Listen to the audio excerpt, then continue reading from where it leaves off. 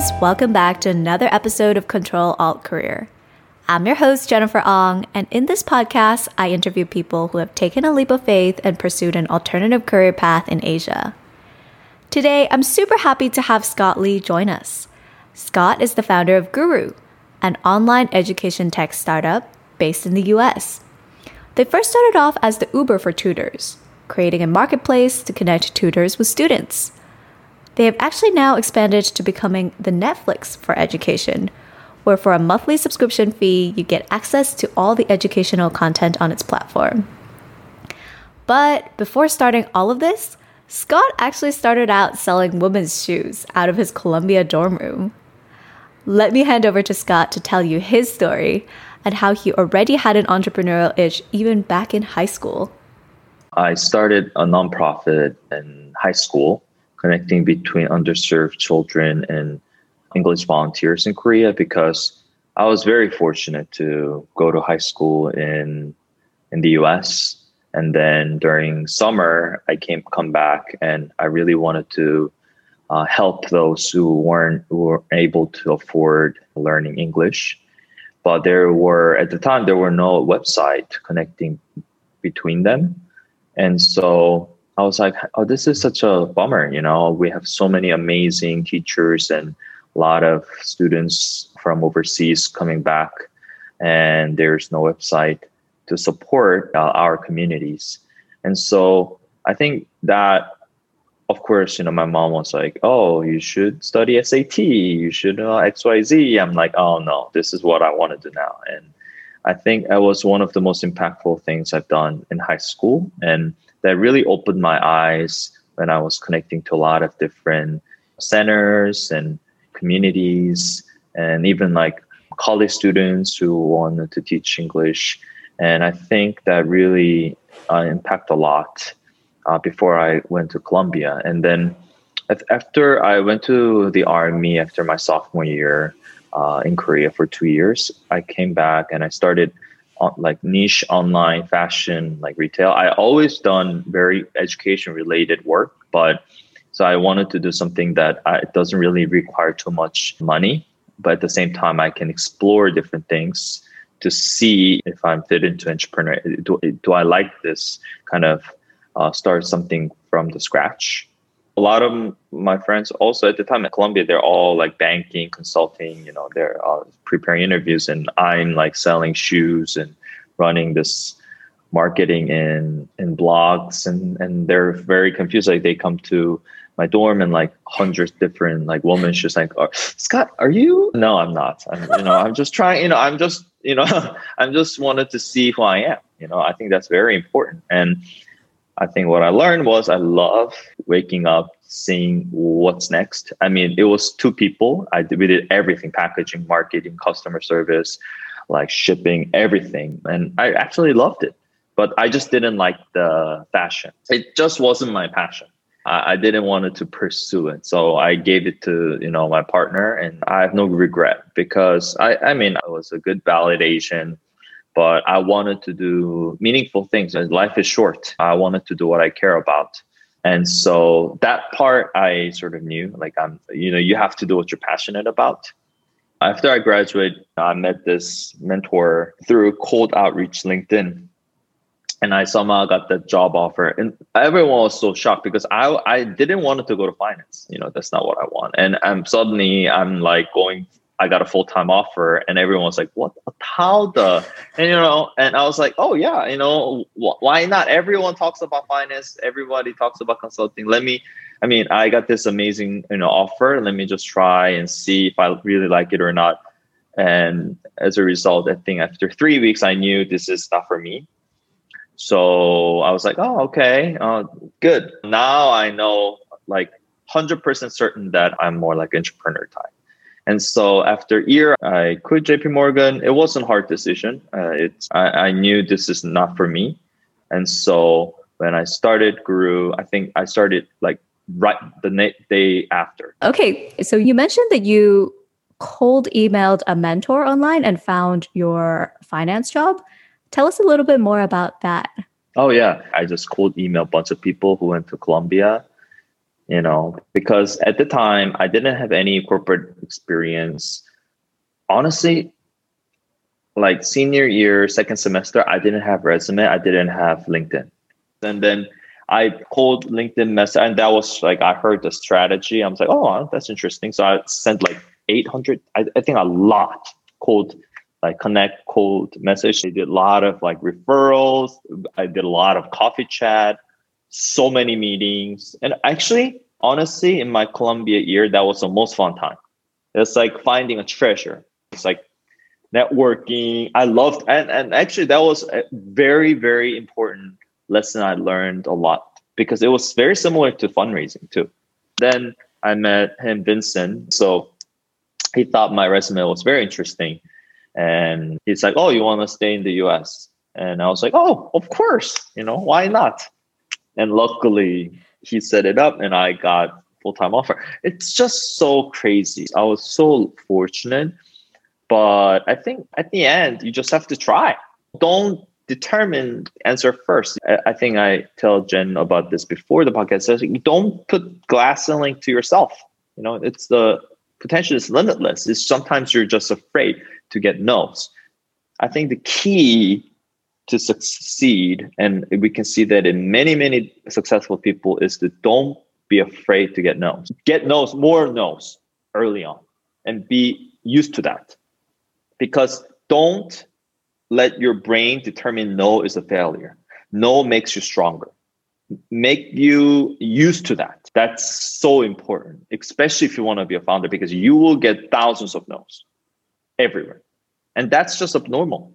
The mindset has to be that way, I think it's very important. I think that's like one of the key things. Don't be afraid of failure and don't be afraid of no. But I actually also think that's very interesting, the way that you were able to go find a job. And that's actually quite different with how people usually go find a job, which is just kind of throw their resumes out there and hope for the best. And I think it's very cool that you went kind of like the networking route, and also speaks to how you've always done things a little bit differently in your life and in your career. So you worked at JP Morgan for a year. I guess you knew pretty early on that you weren't cut out for that. Were you also at the back of your mind already thinking about Guru? I knew I love marketplace. I love connecting people. And I think I knew that because I was like, oh, Seamless is such a great idea. And it was huge in Korea. I was like, I should have, I love connecting people. And so I was always so curious, because after the army, Columbia, as you know, is very rigorous. They're very smart people. And my major, operation research, it's really hard. Stochastics and like, oh my gosh, I'm not that, there's so many smart, like I couldn't really understand during classes, and some people like understand fully during class. I'm like, wow, it's like another level. So I needed a tutor after the army, because during 2 years, I didn't speak English. I didn't study at all. Like my brain was frozen. And in Asia, there's so many tutoring centers. And the US is very different. So it was very hard for me to find a tutor. I had to go to Craigslist. I had to go to tutoring like centers very far away. So I thought that was a huge inefficiency. And I thought it was a big opportunity, because at the time, Uber for X was very popular too. I'm very simple-minded. So I was like, oh, let's make Uber for tutors, just within a few clicks, find a tutor, and it will boom. I think education, it's very important to me. And I think there's a huge opportunity in that field. And there weren't a big player like Uber and Airbnb. And I think that made me this decision to move forward. I think after 5 years, I know why there's no Uber for tutors. It's very, very hard. Because even though someone told me that it was hard, I wouldn't try it. I usually just do it. I'm like, oh, how do you know? You haven't done it yet. And that's just my style. A lot of try and errors. Hey, if you believed those people who told you it was hard, you would never do it yourself. So it's good that you didn't, that you're not easily swayed. That's true. I wouldn't quit my job either. So that's true. Yeah. So I guess in the early days, were you nervous that it wouldn't work out? I don't even just think about that. I just focus on what I'm doing right now. And if that fails, I will think about it later. I think people like, oh, what if A, B, C? But at the time, I mean, I do that for different ideas, like in Guru. But I'm your more like all-in person. I'm gonna do 120%. I know that even though it fails, I don't want to regret that I didn't pour 120%. I think that's more important to me. If you have that safety net, it's harder to unlock your potential. So you have to think about this is the last chance. Like this is what you need to focus.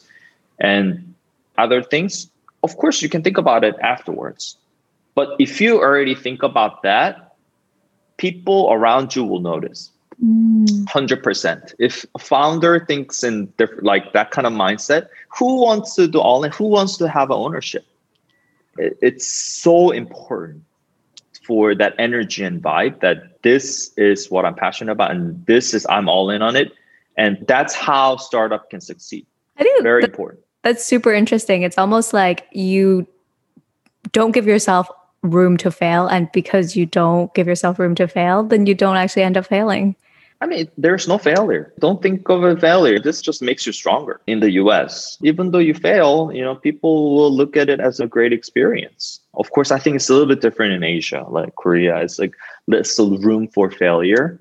Amazing inventors. They're very committed, but they failed thousands of times. My question is, hey, if you want to really impact the world, if you want to really disrupt the things that you really want to change, you have to be that person, right? Actually, in my prior interview with this guy who is a professional cellist at the Seattle Symphony, he also said something super similar to what you're saying now, which is, you have to almost believe in yourself so much that there's no room for a plan B. Because if you think that there is a plan B, then you will never put in that 120%, that additional 10%, 5% that will get you there. You'll just be like, oh, you know what? I tried my best. It's okay. I still have a plan B that I can fall back to. But if you don't even have a plan B, you will pull all the late nights and do everything you possibly can to get to where he is, which is at the symphony. So I think it's very interesting because you're both in very different fields, but you both share a very similar advice and mentality. Actually, how did you go about figuring out what it is that you like? Because I think that's one of the maybe harder things for people to really know, right? Honestly, the reason why I went to Army was I didn't have that answer. I was so lost. Like everyone's interviewing and they're job searching. And I thought that 2 years in the Army will be enough. But honestly, I didn't get that answer. So that's why I started the fashion, small niche e-commerce. And it was really helpful, really, really helpful. And I don't regret at all. I think I made a right decision at the time. I think it's just try and errors. I think a lot of times, especially good students, they don't want to risk because they just always succeed. I think you have to, especially early days, you need to fail more. You need to experience new things so that you can sort of know about yourself better. I think that's so important. If you're just doing what you're good at, that maybe you might be missing out something that you might be amazing at, try and errors to see who you are. Yeah. I think you hit the nail on the head. I think that was honestly one thing that I had as a weakness as well. Like I was just too nervous to try something that I didn't know if I was going to do well in at all. So yeah, how did you figure out that education was the thing that you were most passionate about? First, I think I'm very influenced by my parents because my grandparents came from North Korea and my father started from scratch and he didn't get the best education possible. And my mom had 3 daughters and 1 youngest son. And at the time, women don't get much education. So I was very fortunate, like the part that they didn't get the better education, I received. And so I think I grew up that education is extremely important. And I was very fortunate. I came to US during summer camp since I was like 8. I got so much support from my parents. But the thing is, not many people get that support. I'm 0.1, maybe 0.1%, and I thought that, I'm so fortunate to get this, amazing education, and I want to support people that they can really unlock their potential. And I think that maybe using technology, we can make it more affordable and accessible. Okay. We were talking offline a little bit about how you decided to start Guru. And one of the main reasons why you wanted to start Guru was because of your Christian belief. Maybe talk us through that journey and how religion has really influenced your decision to become a founder of Guru and to push education forward as your main mission. Honestly, when I started, I wasn't really focused on glorifying God. I was more focused on myself, my fame. I wanted to be a renowned entrepreneur. I wanted to be a billionaire. I wanted to IPO in 5 years. That was my goal. But, as I prayed and as I meet amazing Christians and amazing team members throughout the journey, I've been praying, okay, how can I glorify God through Guru? I think that was one of the things that I prayed the most, because I wasn't clear how I can do that through this platform. Like, should we have more Christian tutors? And I think during COVID, he gave me a clear direction to spread the gospel through education. God wanted us to make education more accessible. I think it's a very humbling experience. I think God allowed me to fail a lot. We could have bankrupt a few times, but I think that even though I'm a sinner, God really gave me an opportunity to really glorify God, be more mature, be closer to God. And do you feel like your religious belief was what helped you get through the tough times? Yeah, I think that's a great question. First, I tried to do it my way. Thankfully, didn't work out. So I think I learned how to rely on God more. His timing is always perfect, and I can trust him. And, always people want it now, but sometimes that's not the best solution. If you know that he loves you so much, and he's shown time and again and again, I think you become not only patient, you try to rejoice the time of just wait and be still, because you expect much better way of his way than what you think. And I think that's fascinating, right? Even for people who maybe not religious themselves, I think one of the things that I'm hearing is a lot of this is like recognizing things maybe that are bigger than yourself, or recognizing limitations that you personally have, whether it is your own weaknesses or maybe that there are certain things that, is really out of your control. I think that's one of the key things to being a successful entrepreneur. It's not like, oh, I want things to be done immediately. I want things to be done my way. There's a lot of value in recognizing certain limitations. So thanks for sharing your story and your belief on this. I wanted to shift the conversation a little bit to maybe even the early days of Guru. When you first started out, it was like the Uber for tutors, and you had this idea around tutors because you had tutors in Korea, and it wasn't such a prevalent concept in the US. In those early days, how did you get the students on board, and how did you get the tutors on board? Yeah, so we started right next to Columbia, 2-bedroom apartments. We have people who graduate from Columbia, NYU, different universities. So we hired a lot of graduate PhD students who've been tutoring a lot. So I think the tutors, instructors are the ones that we onboarded first. In fact, we didn't have the student app. It was just only tutor app. I think tutor definitely is the first piece that you really need to build stronger relationship. After that, we did a lot of guerrilla marketing through our connections. Like, our team member went to XYZ schools. We posted on their websites or Facebook groups. We did a lot of flyers. We post a lot of flyers in bathrooms because that was most cost efficient. We did a lot of Craigslist posts.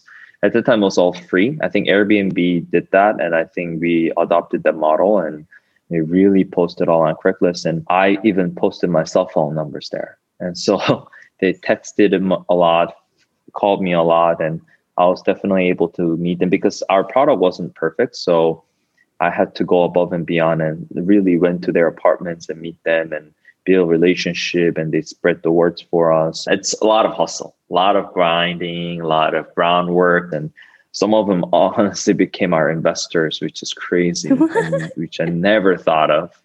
And they made an intro to other people. And I think that's I was very fortunate to meet amazing people in early days. And Wow. when you first started out, were you focused on like one particular segment? Like, oh, I'm just going to go find like math and science tutors for fifth graders, or were you quite broad? I think we started for like college subjects first. We wanted to focus on helping students for midterm and final. That's how we started. And then we slowly transitioned to K-12 because we wanted to mentor them, inspire them. Guru is to inspiring students. And for the tutors, I guess at the beginning, they didn't have much to lose, right? It was just like, hey, would you like to add your profile onto our page? And when you were starting out, did you need to build some sort of like a website or an app to like connect them? Or it was really more just like, I'm going to find the tutors, I'm going to find the students, and I'll manually like match them myself? Yeah, we built an app. It's very simple and buggy app. But I think... But did you build it yourself, or did you find someone to help you build the app? So our lead mobile developer now, I reached out to him through ZipRecruiter. So he didn't apply. I somehow found his resume and just cold called it. I was like, oh, this is Guru. It's so crazy. And that was such early days. I don't know what he was thinking. He was interviewing like Amazon and stuff. And his parents thought he's crazy. Yeah, I don't know. If I knew this was this tough journey, I think I think I definitely overpromised. Like, oh, it's gonna take not too long. We're gonna disrupt this market. We're gonna raise like a crazy amount of money. But at the time, I didn't know it wasn't that hard. So. And I think he just saw my passion and he liked what we did. And yeah. Did you have to like pay him a salary, or he was like he just got equity and was building this with you? It was a combination. I mean, we were living in New York City, so he had to pay bills and, rent. And so obviously it was so much lower than the average salary because he's a very smart guy, started building apps since middle school, So, we weren't able to pay like a lot, but. And where did you get this money from? Was it from the business already at that point in time, or was it investors? Thankfully, I mean, I bootstrapped initially. So it was from my family, my own savings. Honestly, I have to say that I'm very fortunate. I was able to start and be more aggressive because my family really supported me. And so, I'm more humble. I think it would have taken much, much longer if I had to rely on investors, and I would have to give up so much more equity, which also it's harder in the later stage because an investor will have a bigger voice, and it's always a conflict. It's founders have very tough time to run the show if someone's keep telling you what to do and they really don't know the big picture. And it's conflict of interest. And for people who are thinking about starting their own business, how much money would you recommend they have set aside? Just ballpark. I think it all depends because it's all about speed, right? How quickly you want to build. If you want speed, then cost definitely has to go up, right? I think it's all about also what kind of co-founders you have and what kind of skill sets you have. Right? You have technical founder, definitely it will take much less.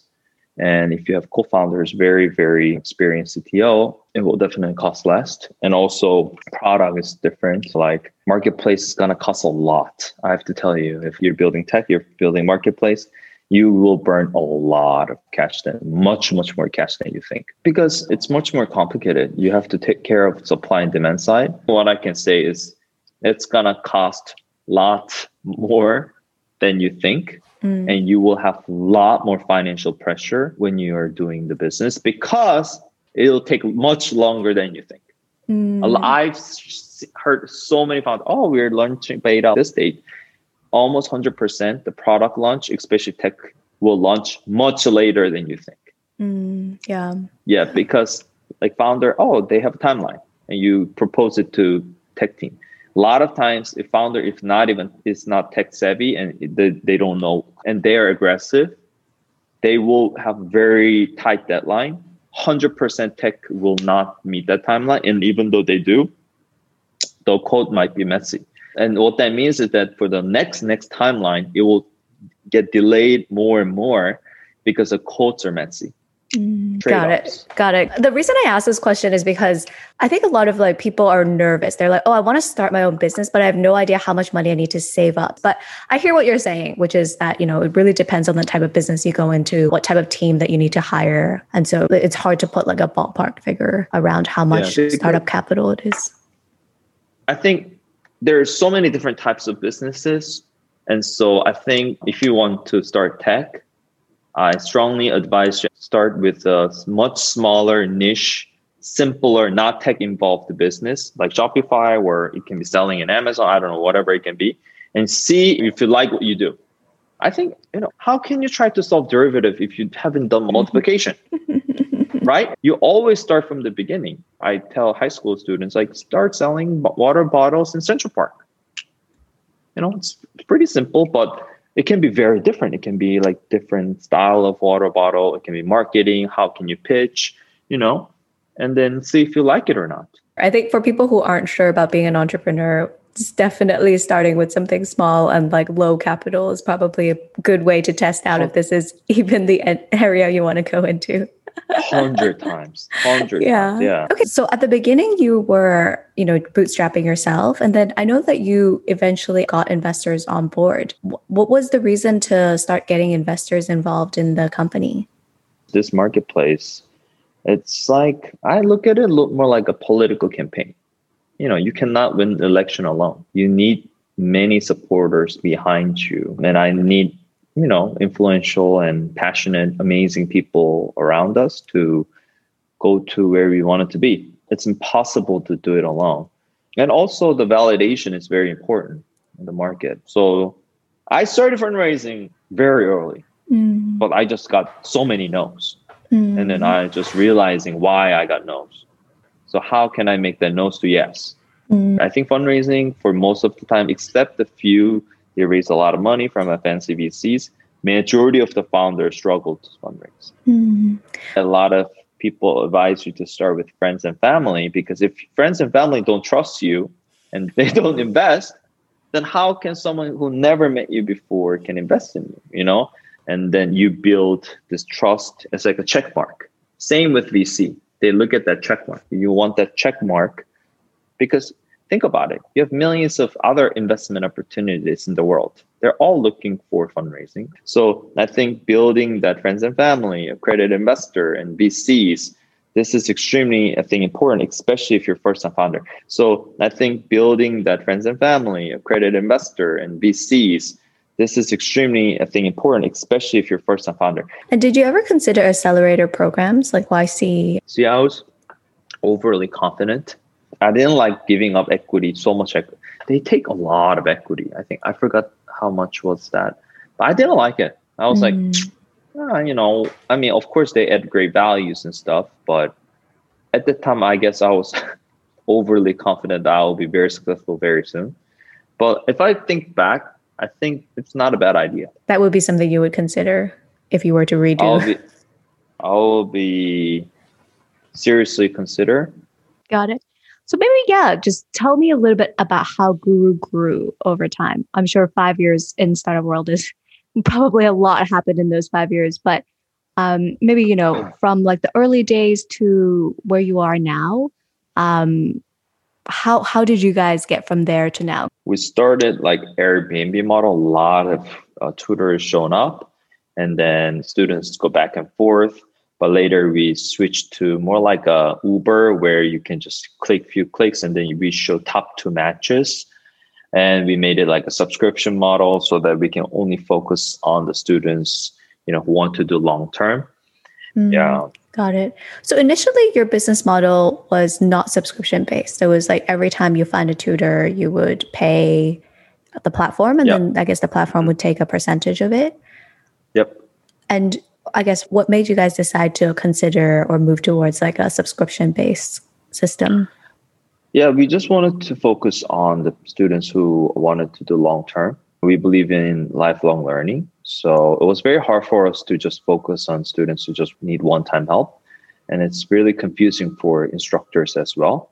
So that's why we have such a high retention and we can really see how students are growing. And so that was more aligned with our mission as well.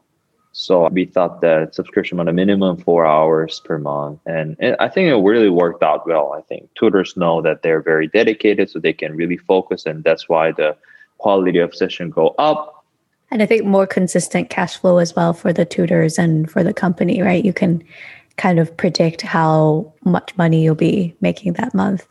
Yeah, I think it's good for the business. I think that's a good thing. Yeah. I'm a big believer of subscription-based businesses. Yeah, I think investors like them too. So I guess it's good. And how do you ensure that your tutors stay on your platform with a student?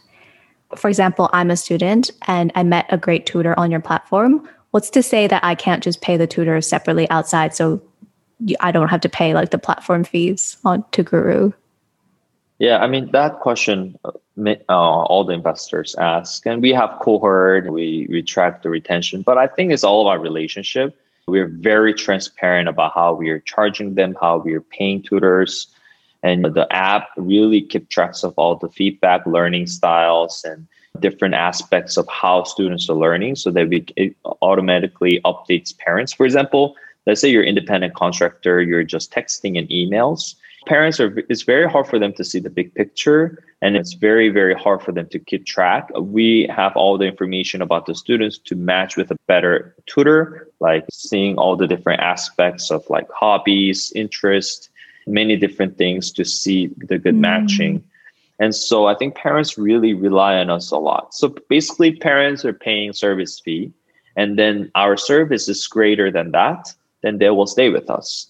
And I think that by looking at the metrics and retention, they clearly see our value. And I think they think it's fair because our service fee is much, much reasonable than many other tutoring agencies who are not even adding any values. It's not just tech, but also many other services and values you need to keep adding so that they want to stay with us, I guess. And then nowadays you have pivoted again, or I guess not pivoted, but like extended your services to doing like online courses, kind of like a Netflix, but for education. Where did the idea come about and why did you guys decide to expand into that? We always wanted to do more than tutoring, and we wanted to support those students who can't afford tutoring. And I thought that this was a perfect medium because this also will help us to grow organically for tutoring as well, because a lot of them will see how well they teach, and then parents are more confident booking tutoring.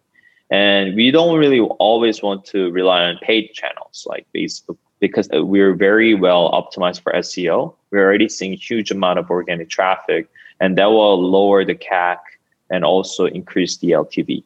So it's not just for Guru courses. It's also very helpful for Guru tutoring as well. So for business perspective, we have investors, they care about our growth and they care about our exit strategies because at the end, CEO, founder, tech founder, especially if you're venture backed, you have a lot of people to make them happy. It's employees, investors, students, and parents. And what's the good solution to, make them all happy? You always have to think about that because all of them are your supporters. And I think that this idea makes sense to all of them and it's good for our students. And I think our team member were very happy about that as well. So it's like, oh, great. And COVID too. So it's virtual. I mean, the total addressable market for online learning will be grown even more exponentially. So I think the timing was right. So are the tutors also creating the content for you, or are you now the content creator? We own the content, but our tutors are participating to create the content with us. We give them guidance with art direction, like technical guidance. We try to help them as much as possible, but also that allows them to get more students because it's like a marketing page, they showcase how well they teach. So parents are much more confident booking one-on-one tutoring with them. So I think it's a win-win-win for parents and students and tutors and guru. I think a lot of tutors wanted to support many families who can't afford tutoring because majority of the families can't afford tutoring. And this is much more affordable way to get access to amazing content. And like, as you said, it's super scalable and also a really great way for you to acquire customers who maybe are like, do I need a tutor, or like, do I trust this tutor? Kind of a good first step for them to kind of try the online course and then hopefully convert them into a higher paying customer. So I think we're super smart to launch this. My question though then is, are you worried about competition? It's just, I feel like there's so many like online courses platforms out there. And how do you guys kind of differentiate yourselves from those other platforms? There's so many of these like online course platforms nowadays. First, I think TAM, total addressable market, and globally it's growing so rapidly. I think it will be over 500 billion in like a few years. So I think not one player will dominate the market. I think it's such a big market. I think there's a lot of great opportunities, for niche content to serve a lot of students. And so we do have a future plan how we can differentiate from those competitors. I think they've done a good job, but they're not perfect. And so I think we started as Uber for tutors. We do have a big advantage in terms of those perspective as well as the relationship that our tutors have for many years. So yeah, we're very excited to evolve to be more distinguished from those platforms. And I think eventually as a global learning hub where we have global offices in Jakarta and Shanghai, I think we do have a big advantage in terms of Asia expansion as well. I'm very excited about this year. I think this is just the beginning. You do need a few years to be even more established. So as I mentioned, patience is very important. And I actually wanted to ask you, when did you guys decide to expand to Asia? And why specifically Shanghai and Jakarta? Yeah, I'm Korean, so some people ask. Yeah, but I'm a little why bit not afraid Korea? of Korean moms. Korean moms are very scary, including my mom. No, just kidding. But we're not ready to. Yeah, we're not ready. No, I'm just kidding. But it's just a more interesting market, faster growing market. Of course, Jakarta, we do have amazing investors there right now. Middle class is huge, very fast growing, 25 to 40 years old, 50% are in that category. Southeast Asia is growing really, really fast. I think Raura and Guru showed they raised 150 million there. I think amazing. But like, did you have connections in China and Indonesia, or you hired people here? Like, how did you even like get started? Yeah, so one of our investors' daughter became our head of Indonesia, Tara. She's amazing. She has amazing leadership with Ivan. We have an amazing team in Indonesia. And my close friend, she's been my friend for many years. She was a director at international school in Manhattan, and she moved back to China. And, she wanted to see, it's all about people. So I guess I known the people I trust. I've known them for many years, as I said, as a co-founder or key team members. So that happened. So I was very fortunate. So it wasn't really like my plan to like, oh, let's just do this. I think just the amazing opportunity came and I thought it was a good timing. So I pursued it. And I think that's so fascinating, right? You spoke a lot about like the people and how building relationships is super important when you're a founder. And it seems like, you've definitely been able to leverage a lot of those relationships in your business. What kind of advice would you give someone who's trying to build these relationships? How did you yourself go about doing it? Yeah, don't try to be too efficient, because a lot of times founders think they're very busy, and they are very busy. And they wanted to do things they just care about and they think it matters now.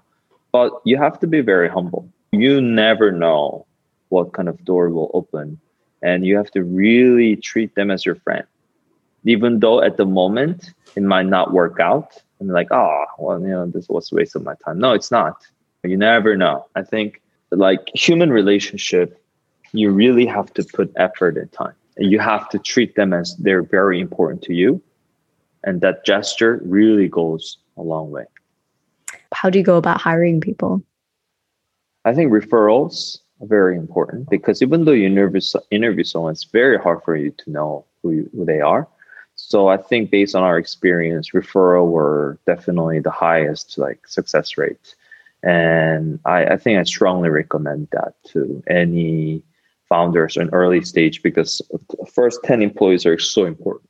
They become your leaders. Cool. It's just one final question for you, which is one thing that I always ask my guests of this show is, in the Western world, there's this idea that if you follow your dreams, the money will come. But in Asia, there's a much more focus on financial security.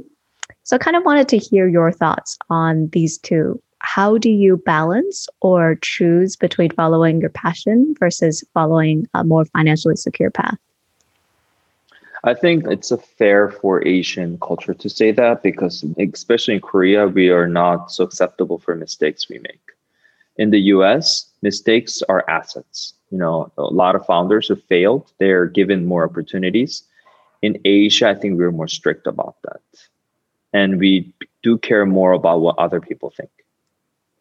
So because I lived half of my life in Korea, half of my life in the US, I sort of understand both sides, and I definitely fit better in the US. Maybe that's why I'm in New York while I'm in COVID. But I think, especially in the future, where AI is advancing so quickly, it's going to replace a lot of jobs, and our society is not prepared for that. And so I think our education system should be much more adaptable and should even try to adopt to the change the world's having right now. I think Asian education is not even close to that, and the atmosphere to adopting the failure, because you will be more creative if you fail more. We're too afraid to fail. We need to think about how to encourage the next generations and young leaders to show them those people who failed a lot, who really made a bold decision, to giving them second, third chance so that they know it's not just a PR thing or it's not just to tell them, but it is really okay to follow my gut and fail, and I'm okay to rebound. I think if the next generation really know that, and I think they will be even more encouraged to do it. And I think it will be good for the society to bring the innovation and bring the creative ideas to help the society, I think. And do you feel like that's why you decided to start your business in the US? Because there's less pressure than there would be if you maybe started this business in Korea? I thought I have no shot in Korea. I'm not confident at all. I love my country. I serve for the country, but honestly, I feel suffocated to think about starting a business in Korea because the conglomerates are dominant and they can copy the idea and then they can just do the marketing strategy they've done and then just pour the money and kill the startup. I've seen multiple times over and over again. And so how can you compete with that? It's almost impossible. We are a very tech-savvy country. We only have like 5 unicorns. That just shows the statistics. And we have so much regulation. I just realistically thought that I just don't have any shot in Korea, even though I do whatever I take. Very interesting to see that the way that the society is set up can also have like very big impact on, can really trickle down to the way people think about starting their own business or not. That's why I think in Asia, a lot of it is like, I'll just work for a big conglomerate because, if I try to do anything myself, very likely I'm going to fail. And then also society really frowns upon failure. So why would I ever take this risk? So I think very interesting way to frame this question. So my question will be to the audience is that who set this atmosphere? Because we just think that is natural, but nothing is natural. I think Steve Jobs mentioned perfectly this playing ground. Who built this playing ground? And why do we have to just play by the rules? Yeah, do we Agreed. really have to? Or do we have a chance to change some of it or whole thing for our next generation? Yeah. I think you're on your way there, one step at a time. And so, maybe just to close off the conversation today, any last piece of advice that you would like to give listeners who are thinking about starting their own business? Yeah, first of all, everyone during COVID, I hope everyone's staying healthy and safe. I think that's most important if you wanted to start your new journey. It can be frightening. I think it can be challenging. But I think if you feel like you will regret at the end of the day that you didn't start what you really wanted to do and what you're really passionate about, I think it's worth for you to just take a shot and then go all in. I think life is too short for you to be afraid. I think if you historically see the people who change the world are all afraid in the beginning. And so I hope everyone to think big, and everyone's a masterpiece. And I think you can do it. And on those encouraging words, thank you, Scott, for your time today. It's been really, really great chatting with you. So yeah, thanks a lot. Thank you, Jen. And there you have it, my conversation with Scott. Here's a couple key takeaways that I got from this conversation. 1, before you commit to starting your own tech-based startup and throwing a ton of money into it, see if you're even cut out to be an entrepreneur. Entrepreneurship can mean many, many things. Even something small like selling water bottles in Central Park, or maybe even setting up a simple e-commerce store on Amazon or Shopify. Figure out if this is even the sort of life that you would be interested in before you throw a ton of money into building a tech startup. 2 is the importance of relationship building.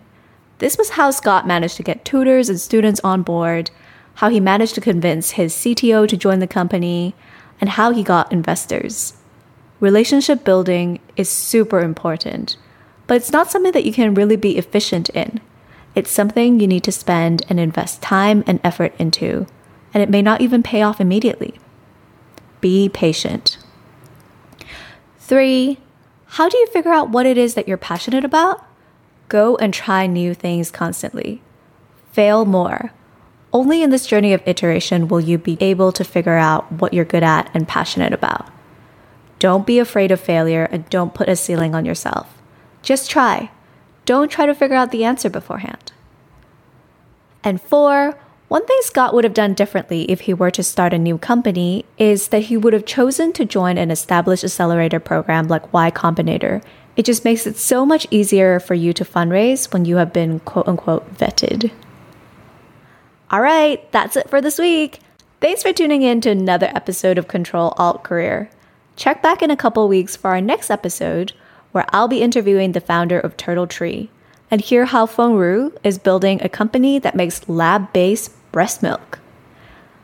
And if you liked this episode, I would love it if you shared with 2 friends and tagged me on Instagram at @ongjennifer_.